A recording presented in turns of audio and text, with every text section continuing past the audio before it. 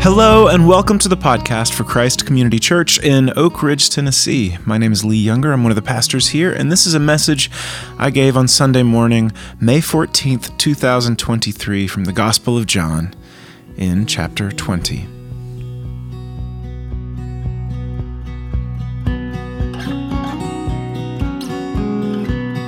All right, we're going to be in the book of John in chapter 20 today. If you'd like to follow along, if not, don't worry, I'll read it here in a few minutes. Typically, whenever I start, I want to kind of make sure that we're all on the same page about some things that we may be experiencing or feeling. And so sometimes I'll ask you a question directly. Hey, have you ever experienced this before? And I hope that everybody has the courage to go ahead and speak up. But I'm going to speak into something that I already know that we all experience. And I'm not going to ask you to answer because, I don't know, it might just be a little too close to home. It might make you feel fronted out or something like that. So I'm just going to say this. And look, if you're one of those super courageous people and you're like, I'm going to go ahead and amen this dude, and I'm feeling it, then go for it. But here's something that I think it's pretty much true about all of us. And that is, no matter how open we think we are, no matter how vulnerable we think we are, no matter how much we think we tell everybody in our lives everything about who we are, we all have secrets. We all have places that nobody else gets to go.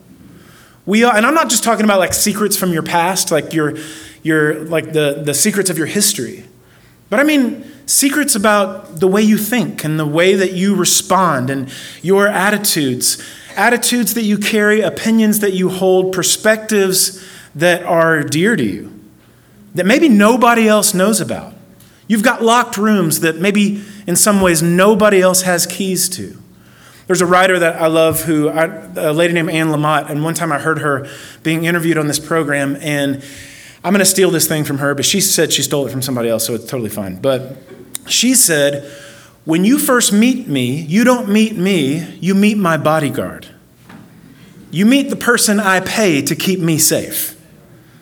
That's the way so many of us live in so many layers of our lives. Of course, if you're on a social media platform at all, you have this mediated existence where you have a profile picture and then you have whatever pictures and whatever posts and things that you want to put up. And you get to edit that stuff and you get to filter it and you get to decide what you show the world about who you are.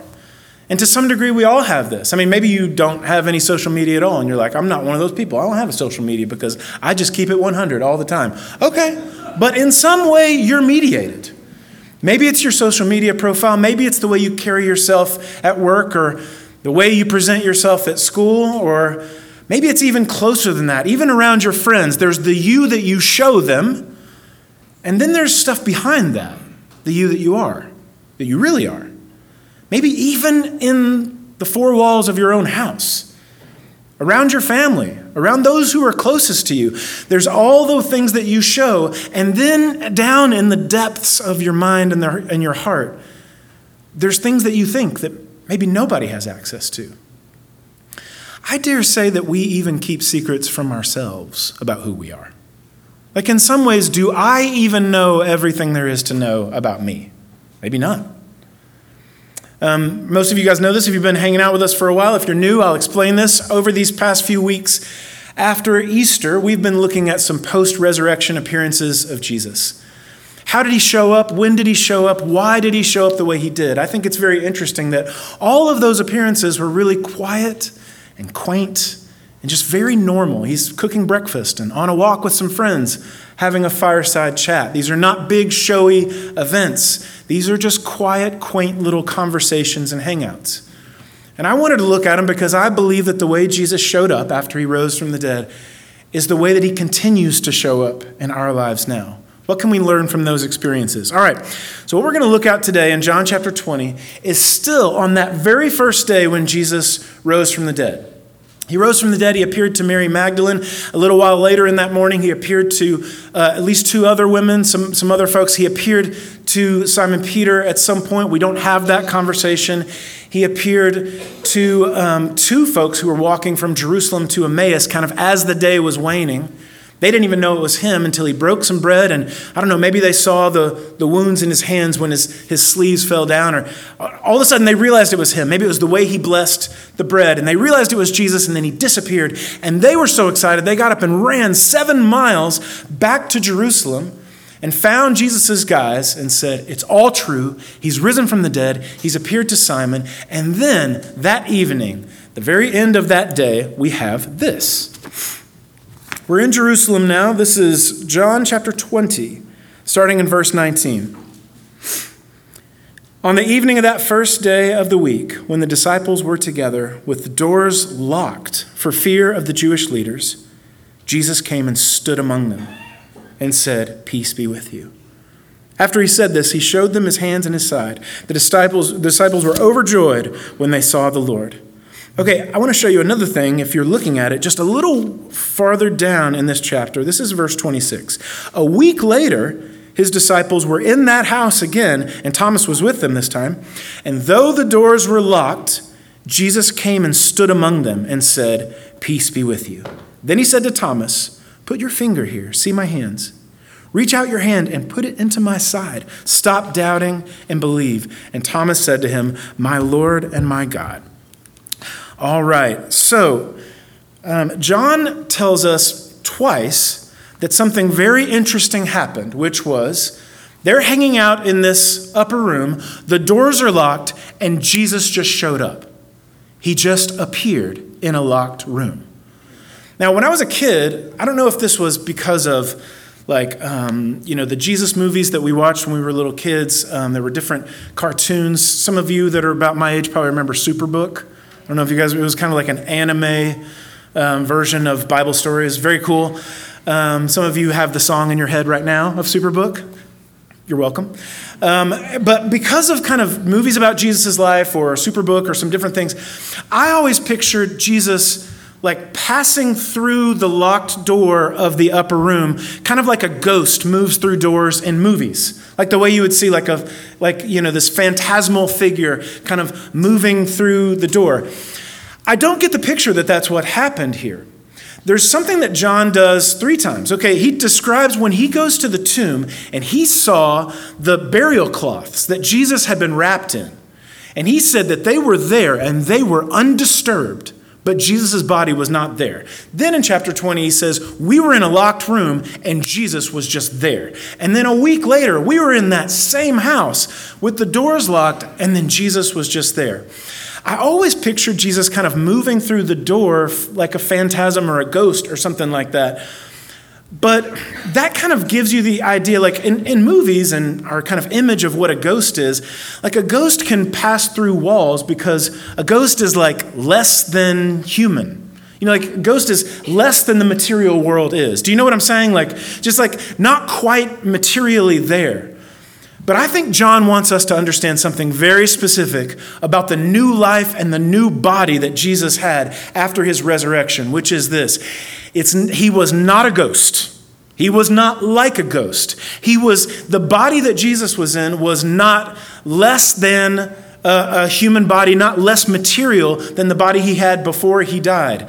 He was more real than the bodies that we walk around in. This is hard to describe and it's hard to understand. But when Jesus was resurrected from the dead, his body was raised and now he has that body and it is more real than the world that we live in. Like I'm standing on this stage and y'all are sitting in those chairs and the floor is holding us up and you can't walk through a wall. Now, if you're a ghost, you're less than a person. Maybe you could pass through that wall. I don't believe in ghosts. But you guys know what I'm talking about.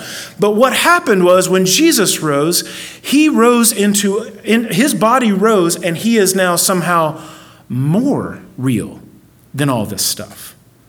Like John said, I saw the wrappings that his body was wrapped in. And what they would do is, Tom's talked about this before, but they would take linen and they would tear it or cut it into strips.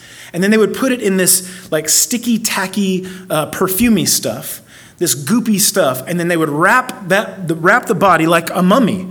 And then what would happen is and it's kind of like paper mache. It's like wet and malleable, and then when it dries, it becomes like a cast. And what John describes is, I saw that cast. They would wrap from the feet all the way to the shoulders, and then there would be like a space, and then they would wrap the head. And he's like, I saw what they wrapped his body in, that cast, it was there. And then there was a space, and then I saw where they wrapped his head, and the body wasn't there. Like, it's not that he's passing through material because he's less than those materials. Somehow, and I can't explain it to you, he is more real, so that this world cannot contain him if he doesn't want it to. Does that make sense? I mean, it doesn't really make sense, but y'all can nod your heads if you want to. As far as we can try to understand this, we're going to understand it. It's not that he passed through a locked door. They're in a locked room, and he's just there. He just shows up. Boom, he's in the room because he can go wherever he wants to. Now, that's really cool, and John's telling some cool stuff about Jesus' resurrection body. But it's not really what I want to talk to you guys about. Because there's something about this story that I think is really important for every single one of us. I know it's important for me. I think it will be for you too, in your faith and in your walk with Jesus. It's something critical for us to understand. I think it's why John said it twice. It happened, and then a week later it happened again. And that is this: there are no locked doors for Jesus. There are no secret spaces where he doesn't have access. There are no private affairs in this world. In the moments and the spaces where I think I'm completely alone, and I have my thoughts and I have my responses and I have my little attitudes that maybe I don't share with anybody, but I have it inside my head. You know those times where somebody does something to really tick you off and you don't say anything because you're a polite, genteel person. But inside your head, man, you are taking them down. And you're like, that's just for me. Nobody has access to that. Actually, somebody does. There are no locked doors. There are no private affairs. There are no secret spaces. In some ways, and this is really weird, you are never alone. Even when you are completely alone inside your own thoughts and all the secret attitudes that you hold and all the secret positions and opinions that you cherish and hold dearly to, you are not enjoying those by yourself. You do not have those alone.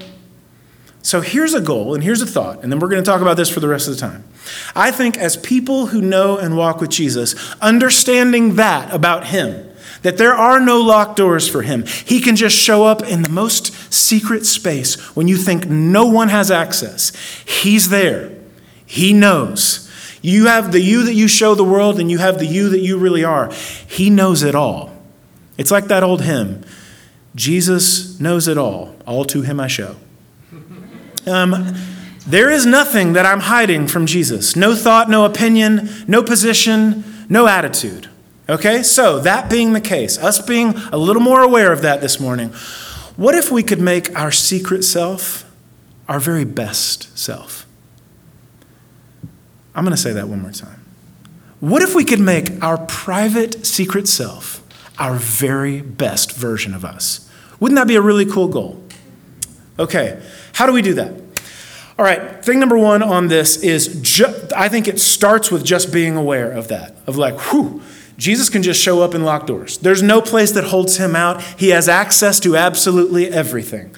Here's thing number two. Jesus is a king. He's the King of Kings. He's the Lord of Lords. But also, if you read in very much of Jesus' teaching, very much of his parables, he's also a boss, like an employer. He's a boss. He likes to call shots. He wants to be the one in charge. I think a huge thing that we can do to start becoming the people where my private secret self is the absolute best version of who I am. One, to be aware of that. Jesus is behind every locked door. He can go wherever he wants to. And number two, he's the boss. He wants to call shots. I want to start getting better at saying to him, yes, Lord, and no, Lord. If he throws up a stop sign, I want to get better at stopping. If he throws up a green light, I want to get better at hitting the accelerator. Does that make sense? That in quiet moments and in moments where you feel that little tug from him of, don't respond that way, or I want you to give over here, or I'm putting this person on your heart, reach out to them or pray for them, or whatever the little moments are, that we would get better at tuning our hearts to those moments and saying to him, yes, and starting to agree with him and starting to go with him and follow him. Okay, so here's what I think is a huge problem with that. I mean, that sounds really simple. I'm going to raise my awareness about the fact that Jesus is wherever he wants to be. I have no private affairs, no secret locked doors. And he's the boss. I want to start getting better little by little at saying yes to him and following him and obeying him. That sounds really simple. You know what makes it really hard is, as much as we don't really know this or want to admit it, I think all of our locked rooms are a lot more crowded than we think they are. I think there's a lot more access to the secret spaces in our hearts and minds that make us the people that we are than we are maybe even aware of. There's a reason that you have the secret attitudes that you do. There's some history to the reason that you hold the opinions that you cherish and the perspective that you think is so right. It's not just you, by the way. It's the things that you listen to. It's the things that you read. It's the things that you expose yourself to. It's the things that you take in. It's the news that you watch. It's the podcast that you listen to. It's the Twitter feed that you're dialed in on. It's the articles you read. It's the family history that you grew up in. It's all of that stuff. And there are a lot of people who have access to your locked rooms that you need to pull those VIP passes, y'all. There's a lot of people that we credential to be in the most secret places of our lives, and we need to pull those cards. My question is, and this is I'm asking this question to you, but I promise you, I am pointing the finger at myself too. I'm asking myself the same question. Do you know what those are? Like Jesus, the King of Kings, the boss, the shot caller, he has stuff that he wants you to think about all the things. He has attitudes that he would like you to adopt about all the things, all the hot button issues, all of it. Everything everybody's talking about, he has a way that he wants you to feel about that, a way that he wants you to see it, a way that he wants you to see all the stuff that we fight about culturally, a way that he wants you to see your money, a way that he wants you to think about and have opinions about immigrants, a way that he wants you to think about sexuality, not only yours, but whether or not you have the right to judge anybody else's. He has a way that he wants you to think about all of it, about our culture, about guns, he's got an opinion about every last piece of that. And the question is your locked room too crowded for you to hear what the boss is saying? One thing that's very interesting is that for some reason, a lot of times people that know and walk with Jesus, a lot of times Christians are not very good at establishing and maintaining boundaries with people in their life that they need to get out of their life.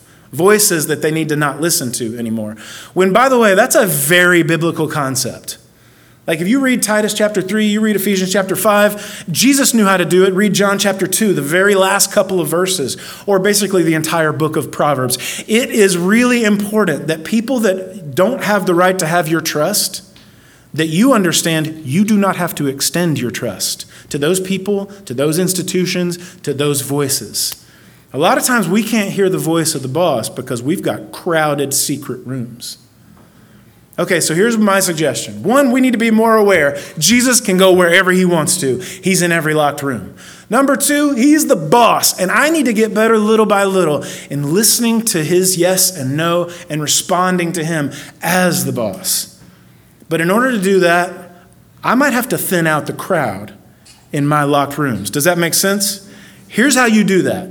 Okay, you have a VIP pass. It's a full Backstage pass. A lot of the folks that I love in this room last weekend were not with us because they were, seeing Taylor Allison Swift at the Nissan, football stadium. And I was thinking about the fact that anybody that could get access to those tickets, whatever you paid for them, you got to rock with Taylor that night. It might have been in the pouring rain. It might have been at 2 a.m, but my goodness, you got to rock with Taylor. But here's the deal.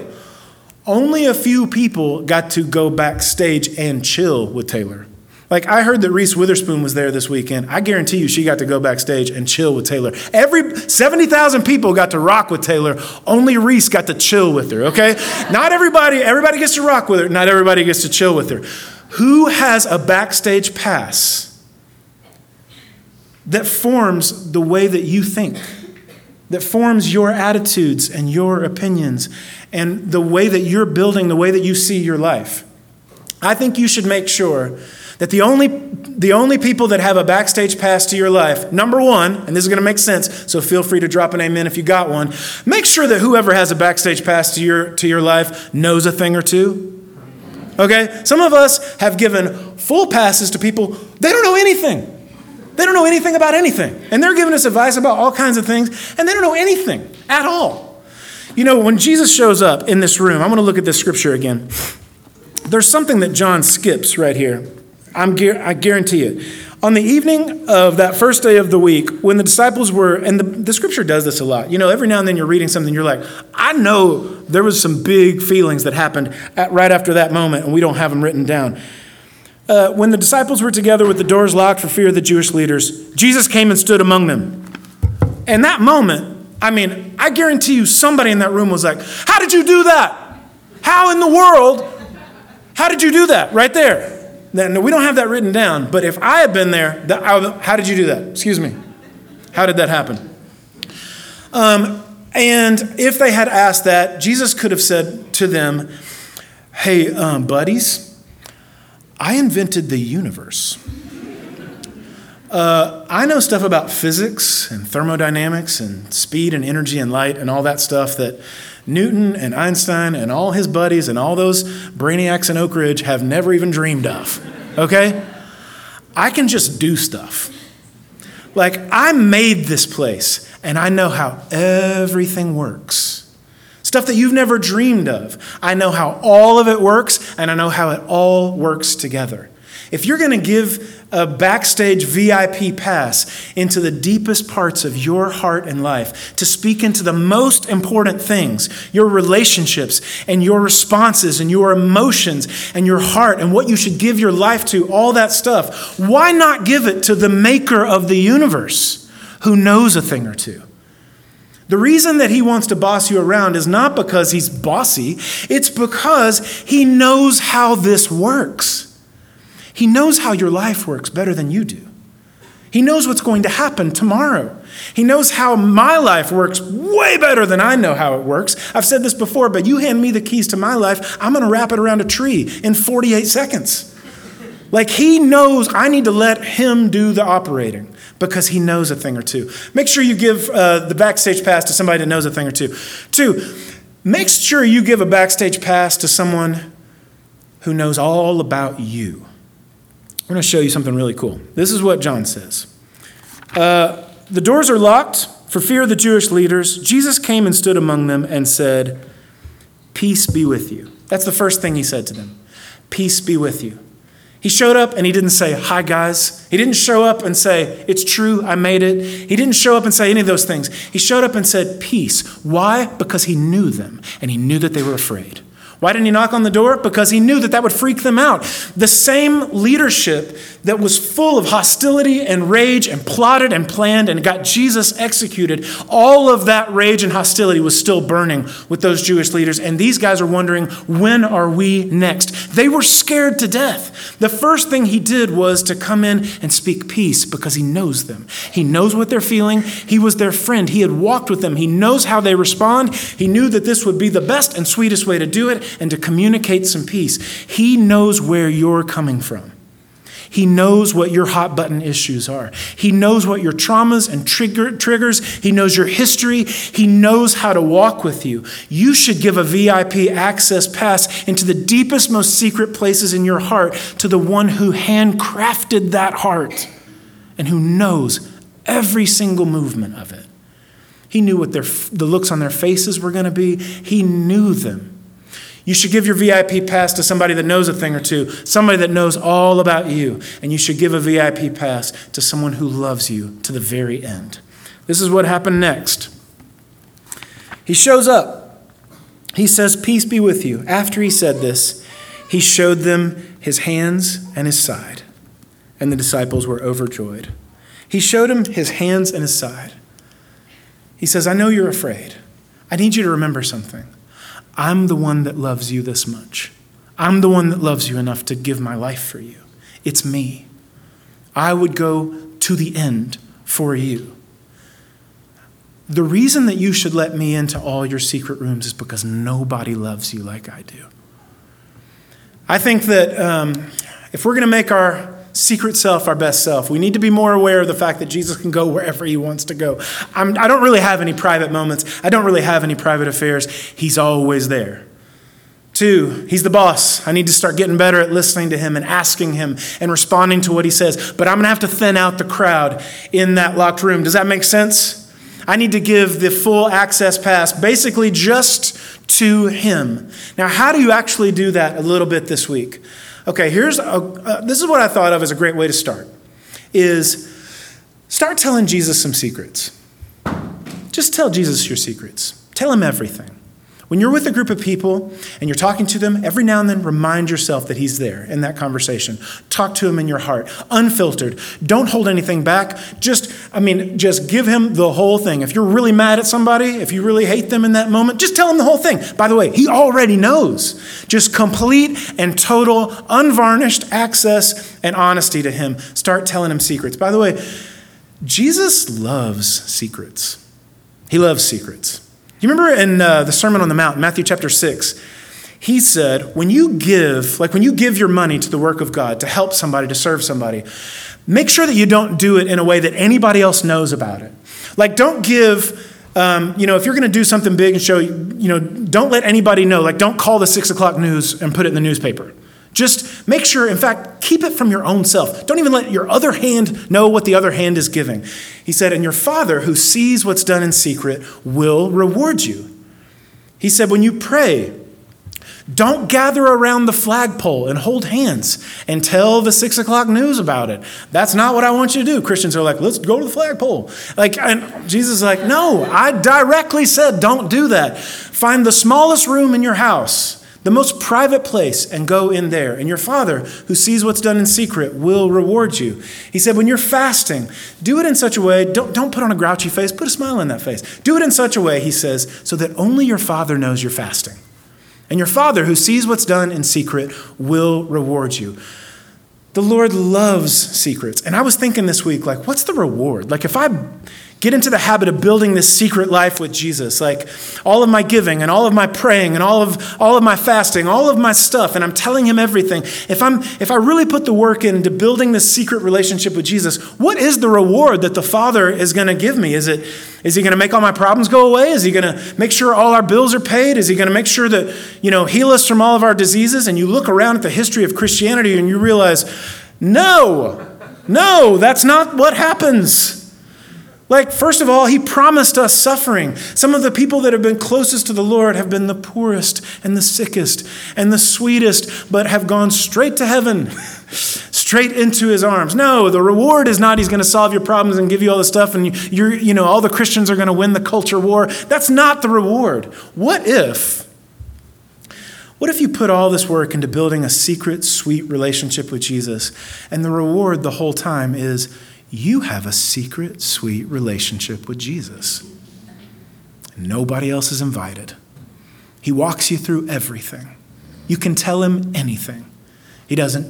He's not all mean and judgmental and angry and upset. He just walks with you mercifully, patiently, sweetly through everything you face, helping you, giving you wisdom. The reward is the secret relationship. I was reading this morning in Song of Songs, chapter 2, and I just feel like that's his heart. He just says, my beloved, my lovely one, come away with me. The winter is over. The spring is blooming. Flowers are coming out, and I just want to run away with you. I want this secret, sweet friendship with you. That's the heart of Jesus for you and for me. And then I remembered this thing. There's a place in 1 Corinthians chapter 13 where the Apostle Paul says,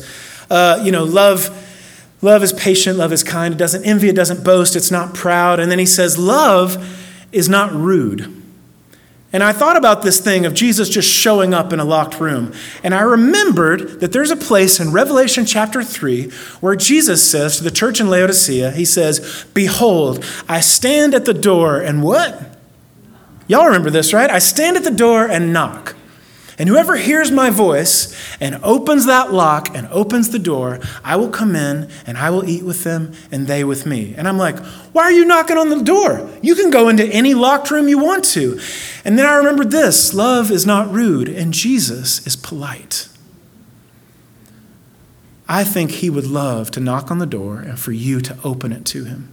Open up the door of all your secrets.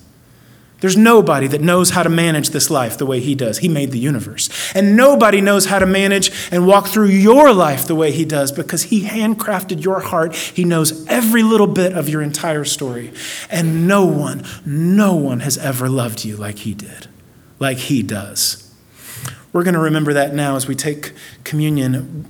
We invite you to come take with us, and we don't ask that you be a member of Christ's community or anything like that. All we ask is that you know that at some point I have called out to Jesus and I have said, I want you to take my life and I want a life with you. I know you paid for me. I know you rose for me, and I take your gift. If you've never done it, you could do it right now. It takes about that long to do it. And then you could come up and remember a love like no other. Blood spilled for you, a body broken for you, and he wants to walk with you. Would you come? When I survey the wondrous cross on which the Prince of Glory died, my richest gain I count but loss, and pour contempt on all my pride.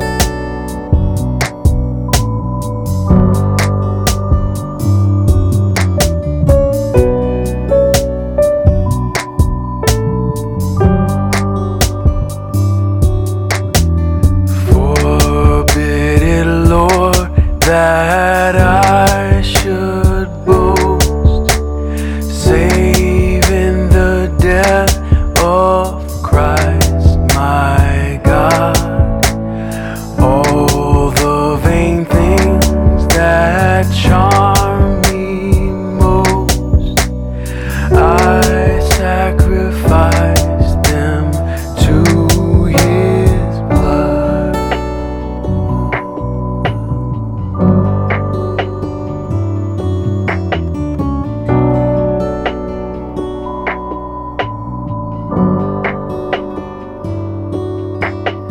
See from his head, his hands, his feet, sorrow and love flow mingled down.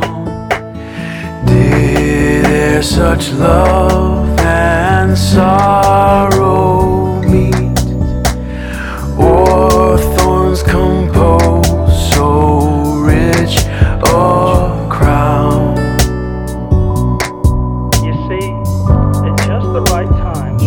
At just the right time, when we were still powerless, Christ died for the ungodly. Very rarely will anyone die for a righteous man, though for a good man, someone might possibly dare to die.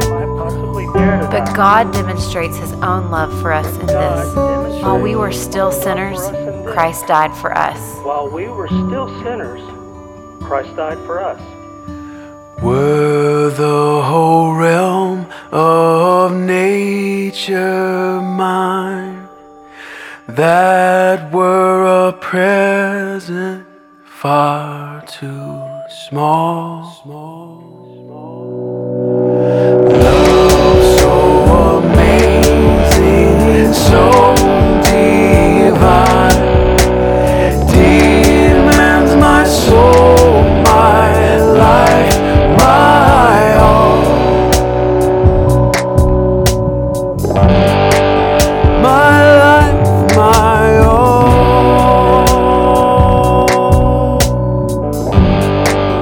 My soul, my life, my life, my all. Demands my soul, my life, my all.